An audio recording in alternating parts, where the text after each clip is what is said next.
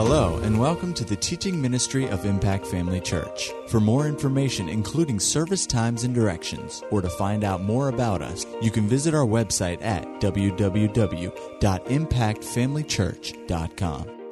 We trust you'll be blessed by today's message. Now, last Sunday, I misspoke. I said that prior to last Sunday, I had started this series 2 weeks before. It had been 1 week before, so today I started this series 2 weeks before. I'm not going to be able to cover everything I covered, and the reason I said that is if you weren't here in the previous sessions, you need to go back to last Sunday, and that's the 28th and the 21st, the Sunday before, and get caught up because we're not going to catch up a lot of those things. We did point out that there are two fundamental workings of the Holy Spirit in the life of the believer. That is, as a result of the new birth, the Holy Spirit comes to live within us. And that's true of every Christian. Every child of God, every believer has the Holy Spirit residing on the inside.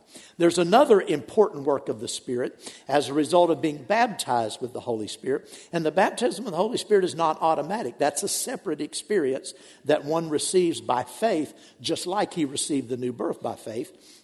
And as a result of being baptized with the Holy Spirit comes upon the believer to anoint the believer for service for him. So there's two fundamental works of the Spirit, and that's something that much of the church world does not know. They don't understand those two differences, and because of that, there's a lot of confusion and a lot of wrong believing in the church concerning the Holy Spirit, and people miss out on a lot of the blessing of the Holy Spirit because they don't discern those two things. So we pointed that out. And then in this series, I started talking about the importance of every believer being aware of the indwelling Spirit.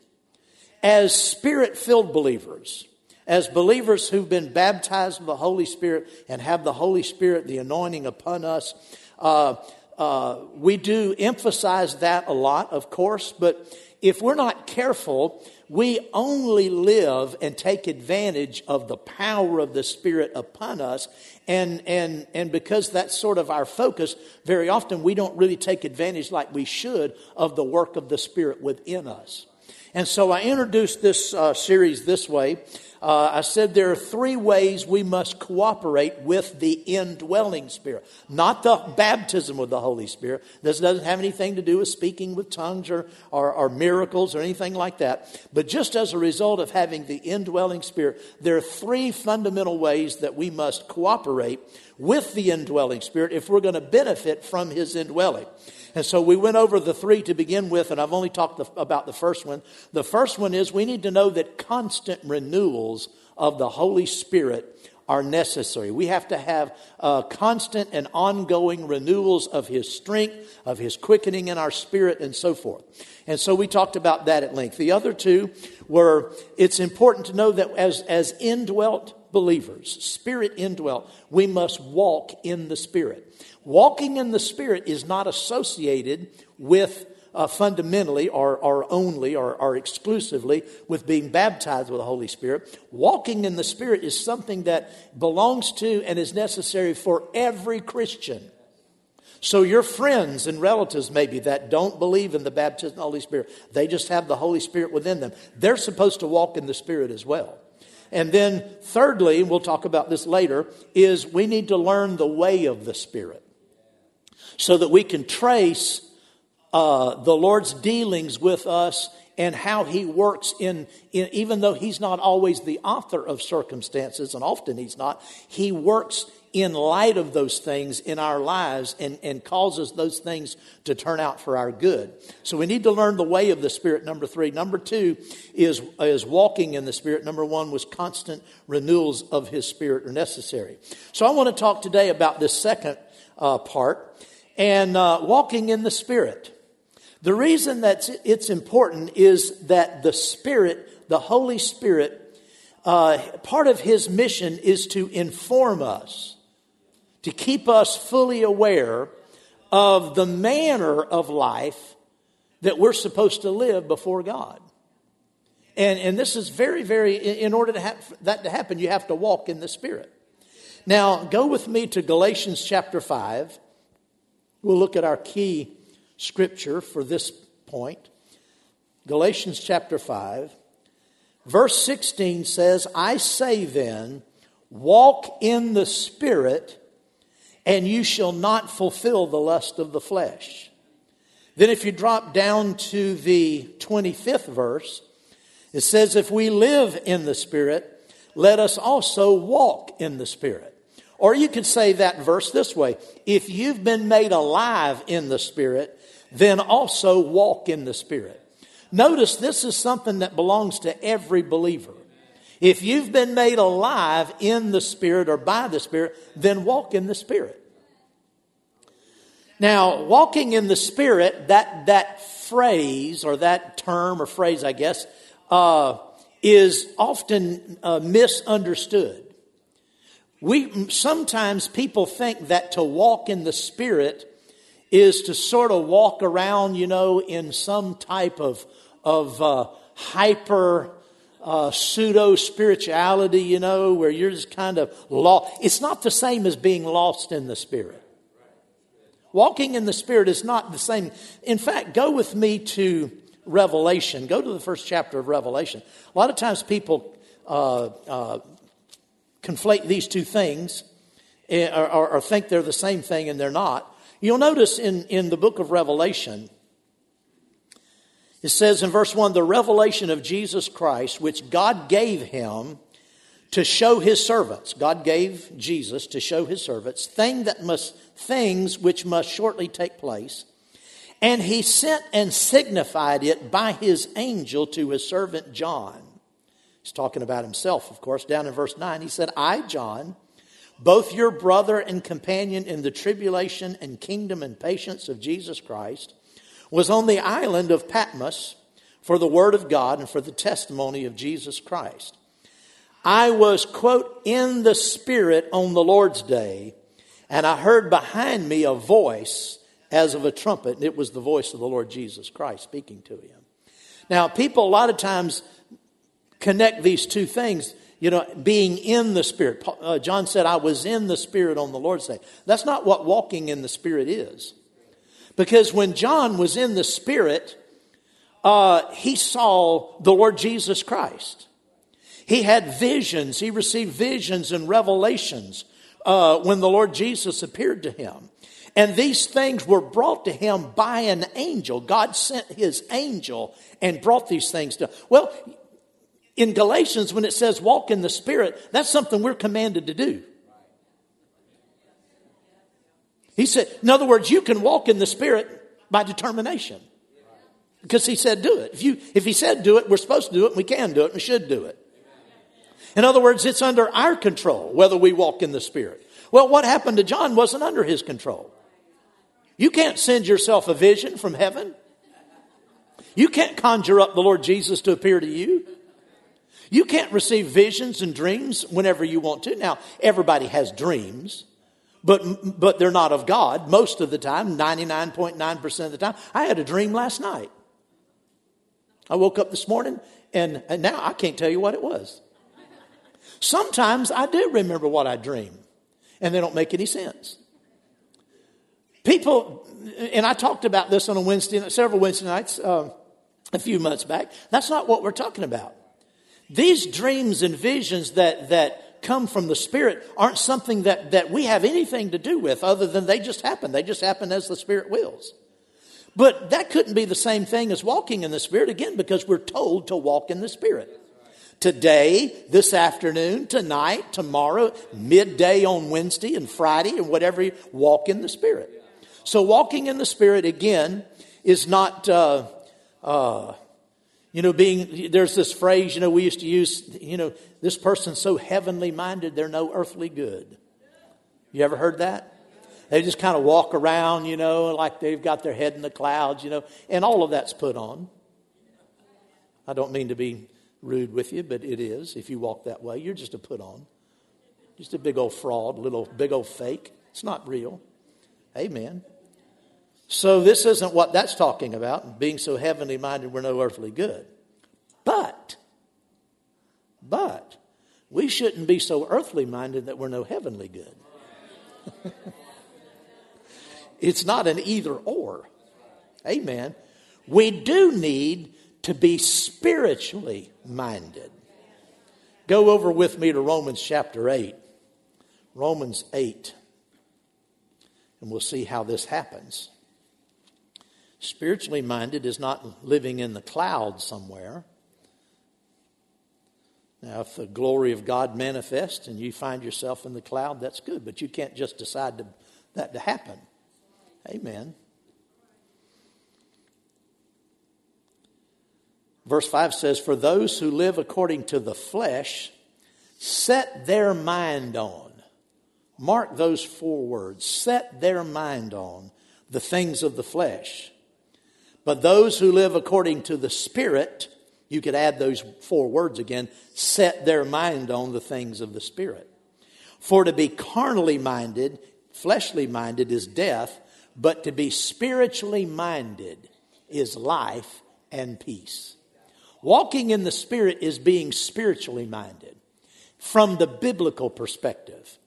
Being mindful of the Word of God and being mindful of the Holy Spirit in your life and living your day and every day mindful of the Holy Spirit's presence. Walking in the Spirit won't make you weird. It won't make you strange to people around you. If you're walking in the Spirit, you will attract people because you'll have the fruit of the Spirit in your life. Amen. Go with me to Galatians again. Go back to Galatians chapter 5. And let's look at what it says about walking in the Spirit. Galatians chapter 5. Now, I want us to let me see here if I get... Well, I'll get ahead of myself. Let me just read. Start in verse number 16. "This I say, walk in the Spirit, and you shall not fulfill the lust of the flesh. For the flesh lusts against the Spirit, and the Spirit against the flesh, and these are contrary to one another, so that you do not do the things that you wish. But if you are led by the Spirit, you are not under the law. Now the works of the flesh are evident, which are adultery, fornication, uncleanness, lewdness, idolatry, sorcery." Actually, that word sorcery in the older King James says witchcraft. The New King James says sorcery, but that's actually from the Greek word pharmakeia. And it's spelled Pharmakeia, pharmakeia. It's the Greek word we get the English word pharmacy from. It's talking about drugs it's not talking about medicines. I met somebody recently that was a pharmacist, and this person told me that somebody asked her one time, and this troubled her for many years, asked her, but when this Christian found out she was a pharmacist, he asked something like, say that again? Yes, she said, he asked this person how she could reconcile being a pharmacist with her faith, being a Christian. As if being a pharmacist, would make you couldn't be saved and be a pharmacist.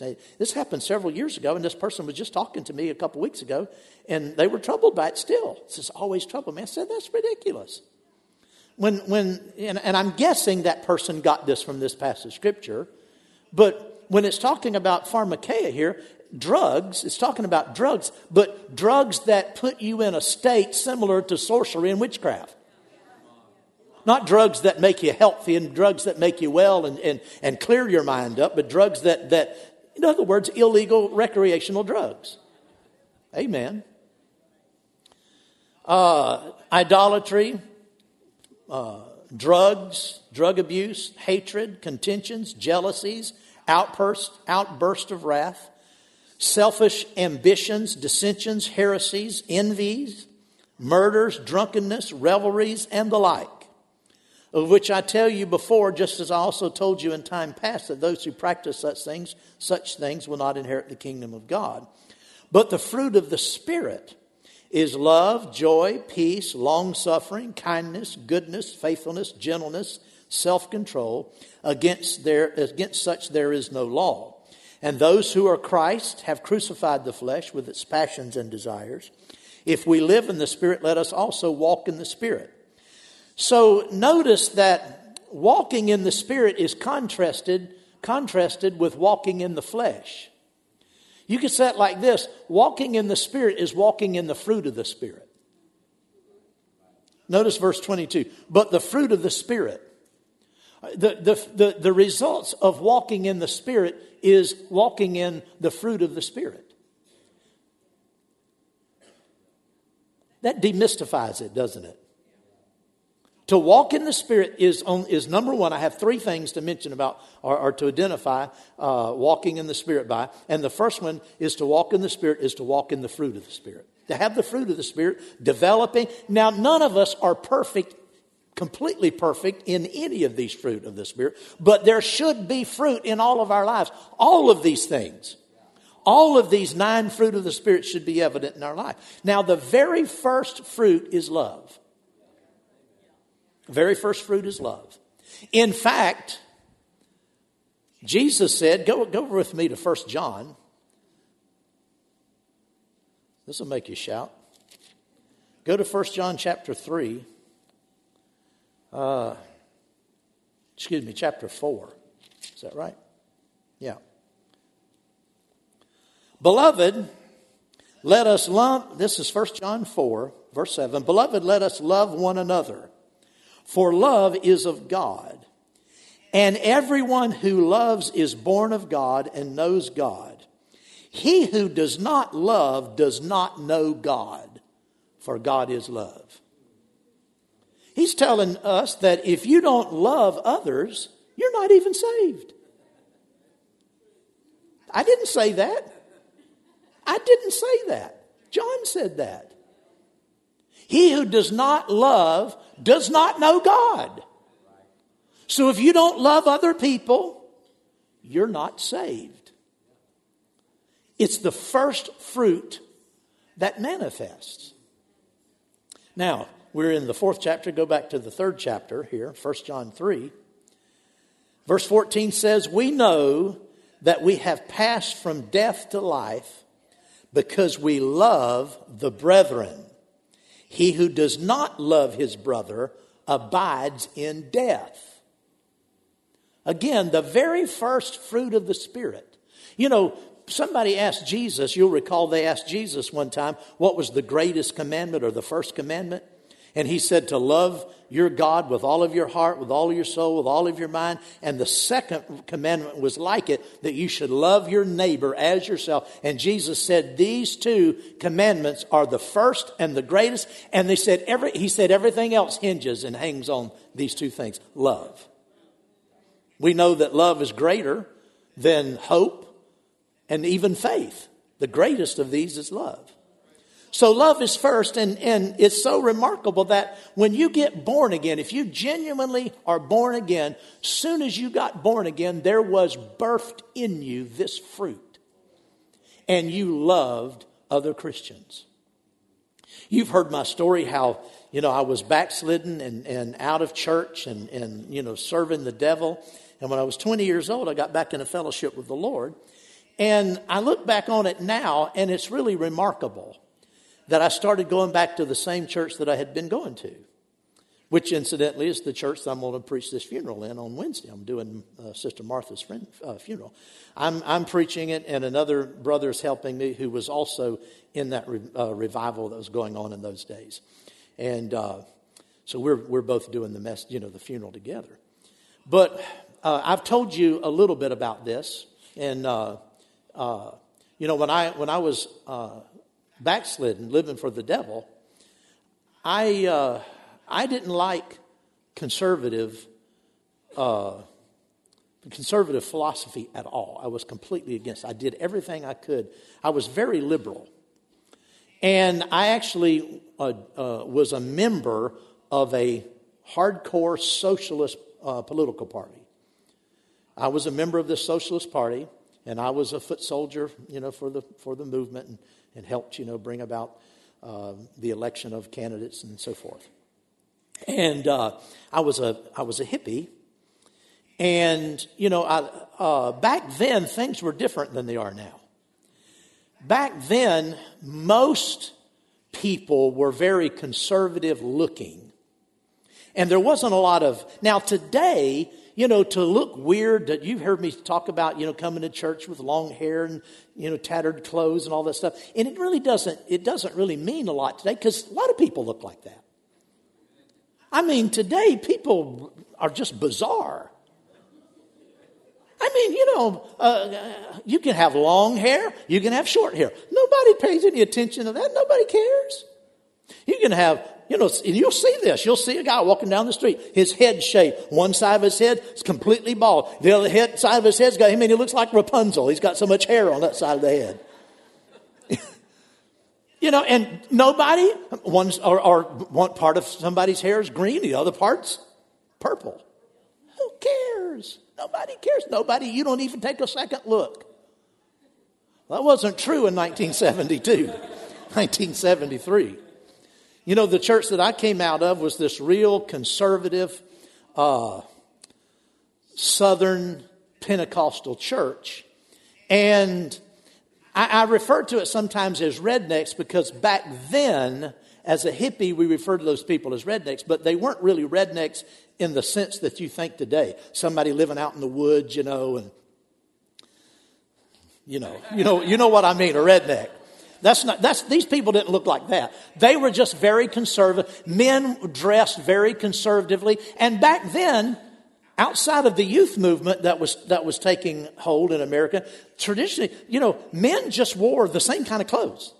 Women have always had the privilege of being able to wear different kinds of clothes.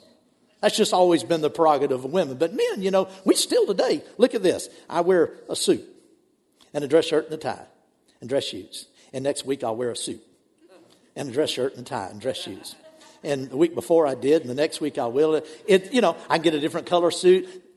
Our big change in fashion is the lapel changes.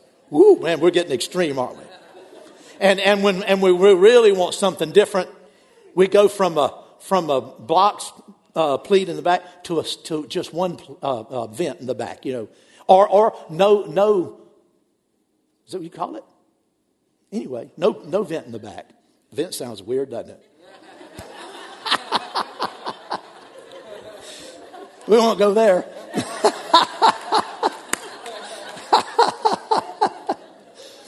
But back then, people just dressed real conservative. Well, as a hippie, I hated that. I mean, that was part of the way we dressed was a statement of rebellion against the norm. So, it was odd that I had completely washed church out of my life. I was trying to wash Christ out of my life. Like Mitzi Gaynor washed that man right out of my hair. I mean, I was trying to wash Jesus out of my life completely, And so when I got back into fellowship, I didn't get back in fellowship in the Lord in church. I wasn't going to church. No one witnessed, no individual came across my path and witnessed to me. No one impacted me that I recall. In other words, there wasn't anybody on the job that their testimony just spoke to me. I wasn't listening. I wasn't looking. I wasn't open. I got back in fellowship with the Lord by myself in a motel room. And the only person speaking to me other than, the Holy Spirit through the Word was Billy Graham on television. I was watching him. That had a great impact. But as far as going back to church, there's no logical reason for me to have returned to that church. Now, I've said that, but I'll say this. I'll go a little bit more detailed, maybe embarrass my wife, maybe not. There's even a greater reason I shouldn't have gone back to that church. You know the story. My wife and I, we were teenagers, and we were completely backslidden. And I was 17 years old. She was 16. I was a senior in high school. She was junior in high school. She got pregnant. Now, we weren't repentant. We weren't the least bit repentant. Now, we weren't happy that she got pregnant, but we weren't repentant over our sin. This wasn't something that just happened, we just kind of slipped up. And no, we'd been sexually active for months. So there was nothing new. We just weren't paying attention like we should have, and she ended up pregnant. Well, her father was the Sunday school superintendent at North Jacks Church of God. And in the Church of God, as far as laity is concerned, probably the highest level of service in the church on a layman's level is to be a part of the pastor's church and council, because that's voted on by the congregation. So many men serve. Second to that, as far as service, as far as a position, like a department position, Sunday school superintendent was the most prominent.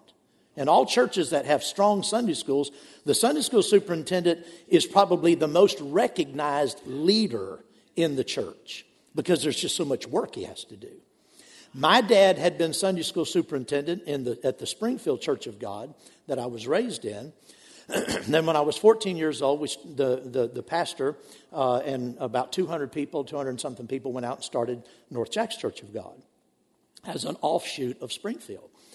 And my dad had been killed when I was 11, and so Brother Newman became Sunday school superintendent. When my dad passed away at Springfield, he joined, he was part of the move to North Jacksonville, so he was the Sunday school superintendent. Then when he stepped down, Angela's dad, Durrell Nettles, became Sunday school superintendent. Well, when the news got out that his daughter was pregnant, somebody anonymous, some coward, anonymously, if you hear me out, you see what I'm talking about. A coward anonymously posted a note on the bulletin board that said something to the effect that due to the recent scandal, Brother Nettles ought to step down from serving as Sunday school superintendent because he doesn't have his house in order. Well, a young woman in the church found that note, took it off, and took it to the pastor and gave it to the pastor. Said, do you see what somebody put on the bulletin board? Well, as a result of that, the pastor decided that Angela and I would need to stand up before the church and apologize to the church for our sin. Now, we weren't even interested in church. We were completely backslidden. We were rebellious. I was far more rebellious than she was. She was more rebellious against her parents. I was rebellious against everything. We weren't, like I said, we weren't the least bit repentant. It's the last thing I felt like doing. The only reason we agreed to do it was for her dad's sake. Now, it was absurd. This person was a coward that put that up, but that's just the way it was. And for her dad's sake, I think it was on a Wednesday night or a Sunday night, and we had, this happened and we were gone. We came back, we stood up. Our pastor said, Angela and Edwin and Angela Anderson, or Edwin and Anderson, we were married then, Edwin and Angela Anderson, have something they want to say. So my wife got up, muttered a few words. I got up and muttered a few words, sat down, said, we're sorry. We didn't mean it. It was huge. Can you imagine that? Now, I thought at 17 years old, I thought I was a man, and I thought I was an adult, but I still knew I was only a 17-year-old kid. And I knew that a 17-year-old kid and a 16-year-old scared girl should not have been required to do that. It was absurd. It was completely out of order. I walked out of church that day and I said, I'll never step foot in this building again. I was already on drugs at that time. I'd started smoking marijuana in high school, in my senior year of high school, graduated to other things quickly after. But I walked out of there and I said, I'm never coming back to this so-and-so place. I did. So you can see how weird it was. And looking back, I don't really remember the thought process. I don't remember what I was thinking. I don't remember being led of the Spirit. I don't really remember how I decided to start going back to North Jacksonville Church of God. But it's really it wouldn't have happened. There's no explanation for it. I had to have been led by the Spirit. I started going back to that church, and that pastor was still there. And I've said this before, liberals, I was a liberal, liberals always think they're smarter than everybody else. Always have. It's nothing new. I had that same mindset. We were enlightened. We knew better. We were smarter. And everybody else, all conservatives, were idiots. That is the mindset, whether they admit it or not. That is the mindset of liberals. Conservatives don't feel that way. We don't consider ourselves smarter than or better than. We do consider our view to be more enlightened, to be more reasoned, but we don't look down our nose personally. Liberals look down their nose personally at conservatives. I'm saying that to say that's the way I was as a liberal. When I got back into fellowship with the Lord, I didn't lose all of that liberalism right away. That took some time. I started coming back to church, had a big old, political sticker on the back of my Volkswagen Beetle, And I was still very liberal. But I remember loving the people in that church. I came back to that. I don't know why I went back. I loved all those square people. Now, as hippies, we called conservatives straights. They were called straights. Now, that has a different connotation today. Homosexuals called, heterosexual straights. But back then, liberals, we called hippies, we called non-hippies straights. Or sometimes suits, because they wore suits, I'm a suit. And I had nothing culturally in common with these people, even though I knew them, because it'd only been 2.5 years since we left. So I knew all these people, knew their families, knew the pastor, but there was a big divide between where my life had gone. And I came back in and I just loved everybody.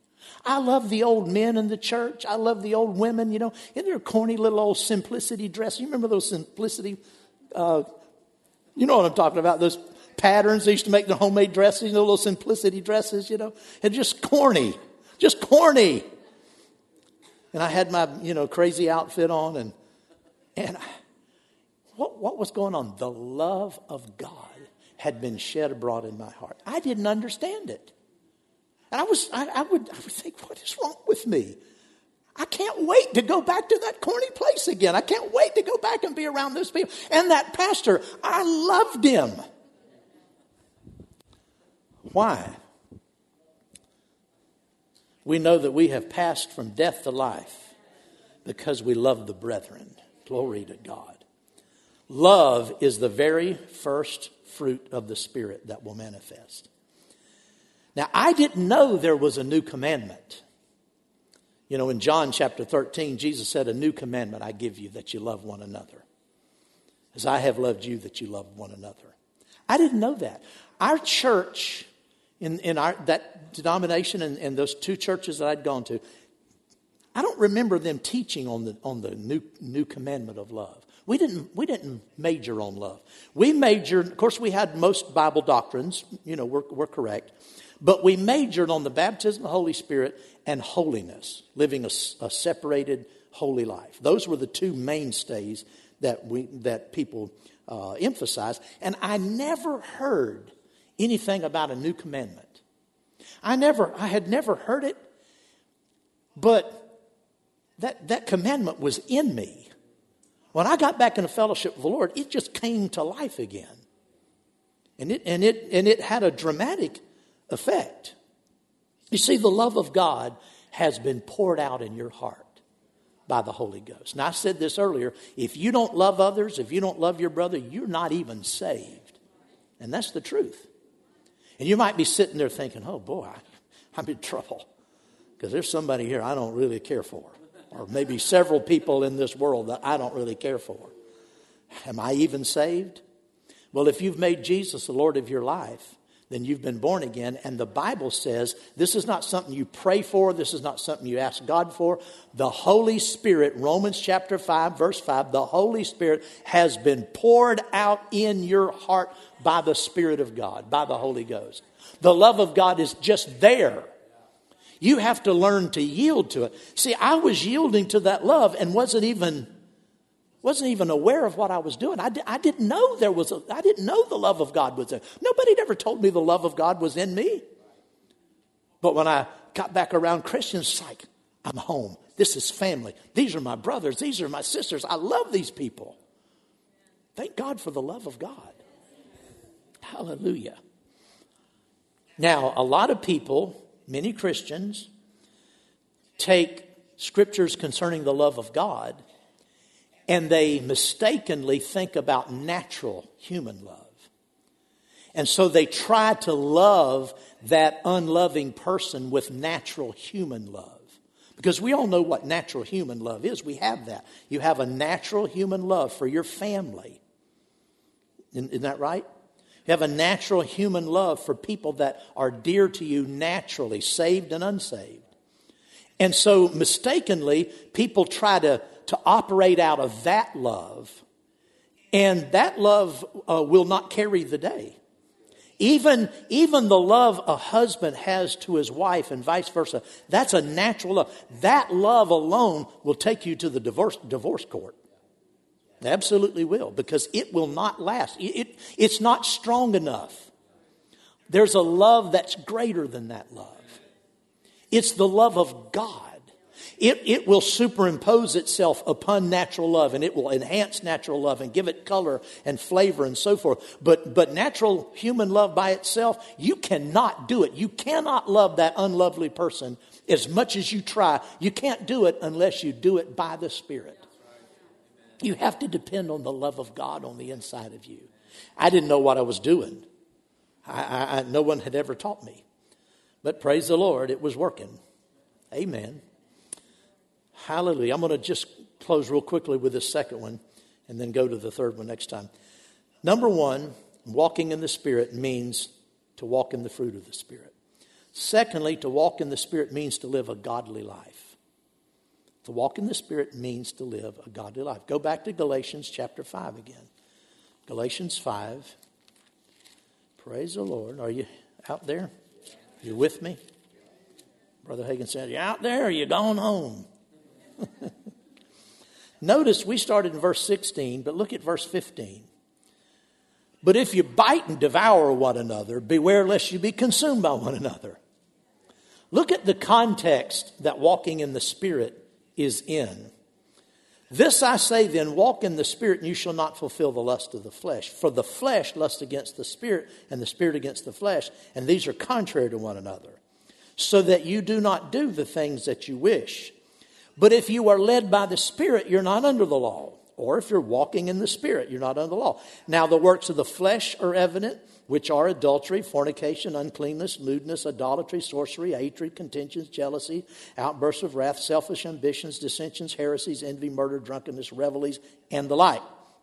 Of which I tell you beforehand, just as I also tell you now, which I tell you beforehand, just as I also told you in time past, that those who practice such things will not inherit the kingdom of God. But the fruit of the Spirit is love, joy, peace, long-suffering, kindness, goodness, faithfulness, gentleness, self-control. Against such there is no law. And those who are Christ have crucified the flesh with its passions and lusts. If we live in the Spirit, let us walk in the Spirit. Let us not become conceited, provoking one another, envying one another. To walk in the Spirit is the opposite of walking in the flesh. Or, turn that around. To walk in the flesh is not to walk in the Spirit. Go back over to Romans chapter 8 again. There's an important key here that's brought out. That is there in the 5th chapter of Galatians, but it's brought out a little more clearly here.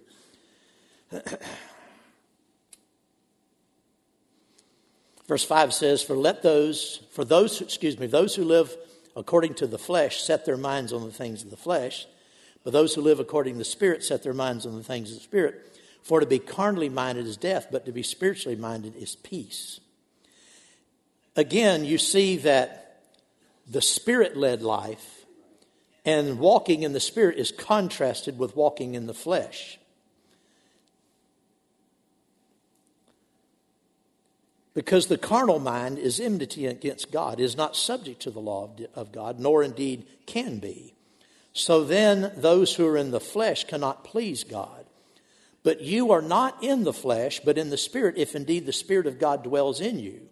Now, if anyone does not have the Spirit of Christ, he is not his. And if Christ is in you, the body is dead because of sin, but the Spirit is alive because of righteousness.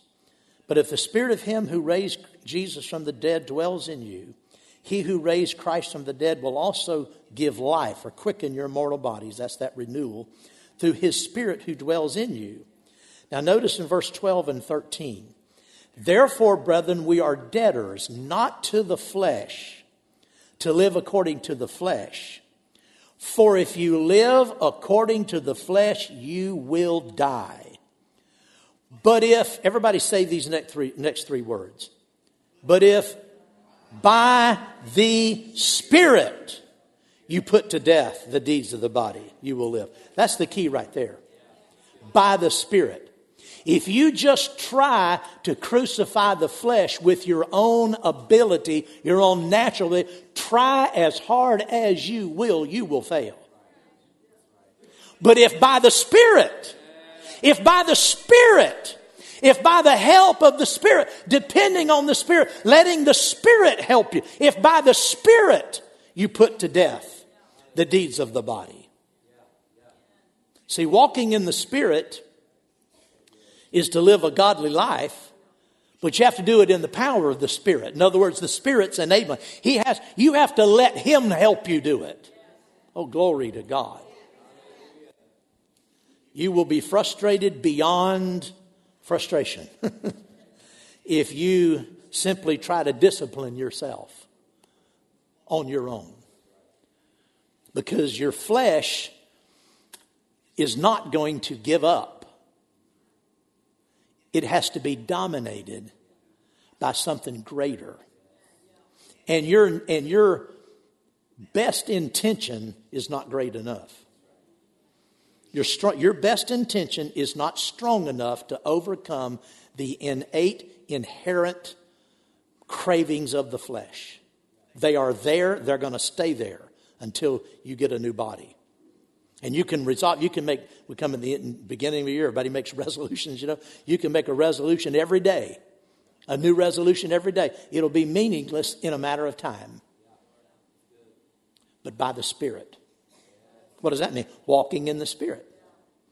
See, yielding to the fruit of the Spirit. Love, joy, peace, long-suffering, goodness, gentleness, faithfulness, all of those things, self-control, yielding to those things and on purpose cultivating those things. Fruit has to be cultivated. Fruit has to be cultivated. If you grow fruit on a tree, you can leave it alone and not do anything, you'll have some fruit. But if you really want good fruit, you're going to have to cultivate that. You have to protect it. Isn't that right? Insects will try to get it. The cold will try to get the fruit. There's a lot of things. You're going to have to cultivate it. You're going to have to protect that fruit. Amen. And you can do that by the help of the Spirit. Amen. Well, praise the Lord. We'll get to this third one next time. Glory to God. Hallelujah. Amen, amen, amen. Well, I'm glad I came today. It helped me. The Word of God helped me. Not my preaching, but the Word of God helped me. Amen. Glory to God. Because you never outgrow the need of the Holy Spirit. Amen. Glory to God. You're never going to become so spiritual that the flesh doesn't try to trip you up. Yeah. I heard Kenneth E. Hagin make this statement on more than one occasion. He said, even the most holy, the most devout, the most mature Christian at times resents the impulses that arise in his own life. Because those impulses are going to arise no matter who you are. But thank God for the Spirit. Walk in love. That's the biggest one right there. If you'll walk in love, you'll put to rest a lot of things in your life. I mean, they'll be there. Like I said, the enemy will always try to tempt you. But if you'll walk in love, think about love. It's the opposite of selfishness. And sin And the temptations of the flesh, they're for you. I mean, the temptations of the flesh are a temptation for you. I mean, you may have somebody else involved in your sin, but it's really about you and your temptation, your carnal desire. You can't really sin for somebody else. You're sinning for yourself. But love, glory to God. You love others. Your love is something that flows out of you to other people. Glory to God. It's transformative. It really is. Amen. Well, praise the Lord. Thank you, Father. Thank God for the love of God. I'll talk about this next time, but I didn't know what was going on when I started going back to North Jacks Church of God. No one had ever taught me these things. But I had something going on the inside that I couldn't explain. I was very much aware of it. I just didn't know what it was. See, I didn't have the Bible. I mean, I had a Bible, but I didn't know the Bible. I didn't know the Bible. I was being led in line with the Bible and didn't know it. Thank God for the Holy Ghost.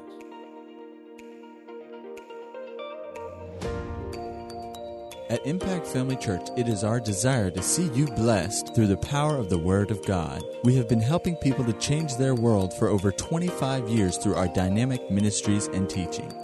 If you are going to be in the North Central Florida area and are interested in attending our services or just want more information about us, you can visit us online at www.impactfamilychurch.com.